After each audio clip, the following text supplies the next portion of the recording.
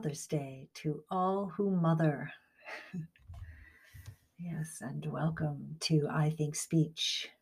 I am Hazel Archer Ginsburg. And yes, motherhood is a quality of soul. So if you have cradled, fed, held, hugged, nurtured, counseled, driven around, stayed up late for, cleaned up after, shared joys, shared heartaches, nursed late at night, helped out, cheered on, fought for, worried about, taken pride in, stood behind, defended, believed in, and loved with all your heart, above and beyond what is asked for in any other situation, unconditionally and respectfully. If you are a place called home to someone, a refuge from the world, an embrace full of warmth and understanding, then you are a mother. And we can remember and honor the fact that we all have life, and the continuity of life, growth, and change on our planet because of the mother line. The mothers have gifted all with the pulse and rhythm of life, the heart, the heartbeat of the mother. The mother line connects all humanity. So happy Mother's Day to the grandmothers and the great-grandmothers, the mothers, the daughters, the sisters, the aunties, the girlfriends, all kindred, and Mother Gaia, who sustains us all.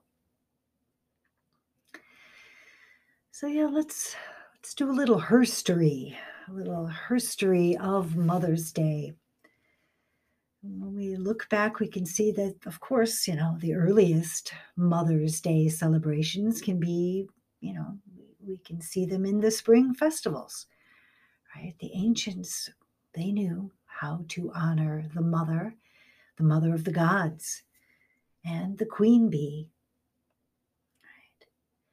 And much later, in the 1600s, England actually celebrated a day called Mothering Sunday. And for them, it was kind of honoring the matriarchy and then the queens of England. And as Christianity spread throughout Europe, the celebration changed to honor the Mother Church.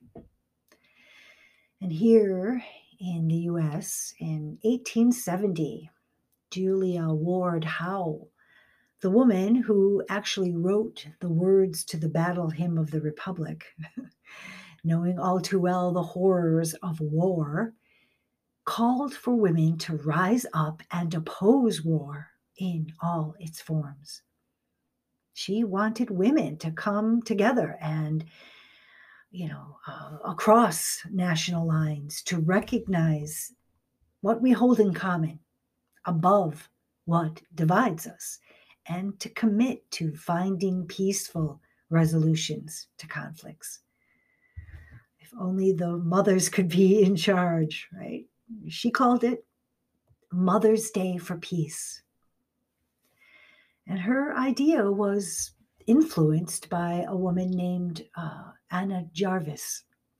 She was a young Appalachian homemaker who had attempted starting sort of a recognition of this in 1858.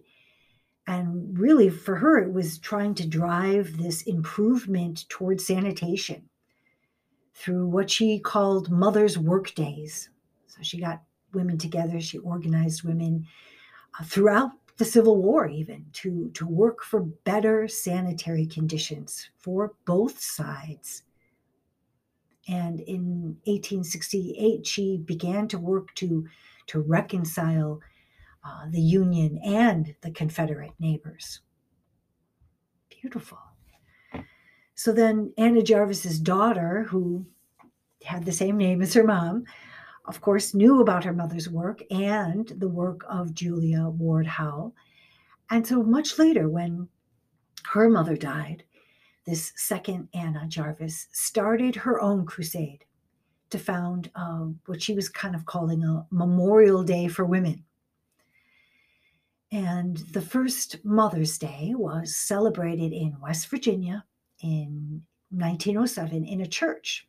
This was the church that the elder Anna Jarvis had taught Sunday school. So they had a gathering there really to pay homage to her ancestor.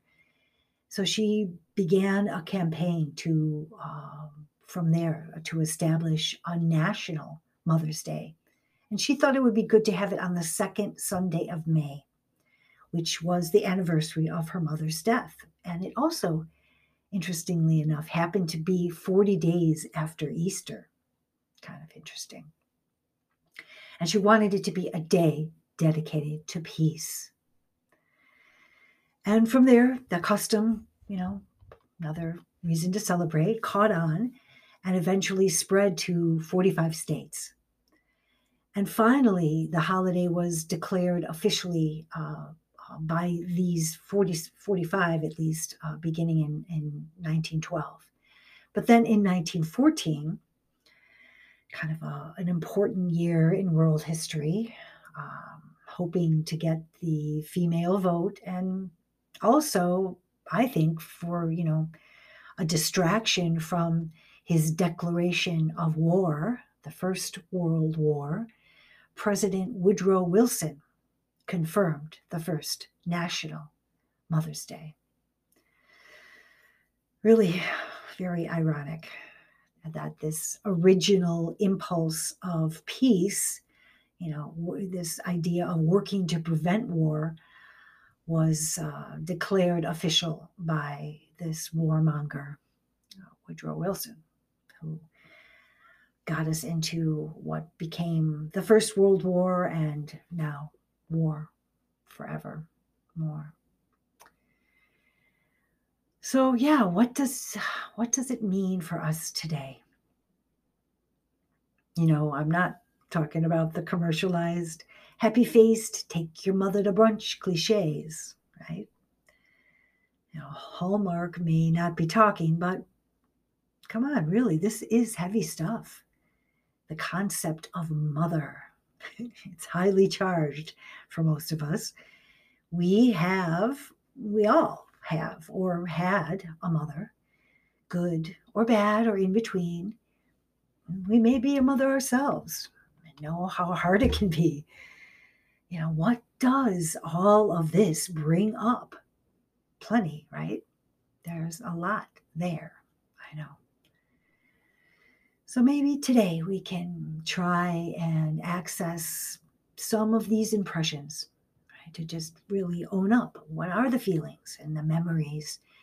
To pound out the pain, to rattle the wonder, to sing our story, to dance in the healing process, to mother ourselves.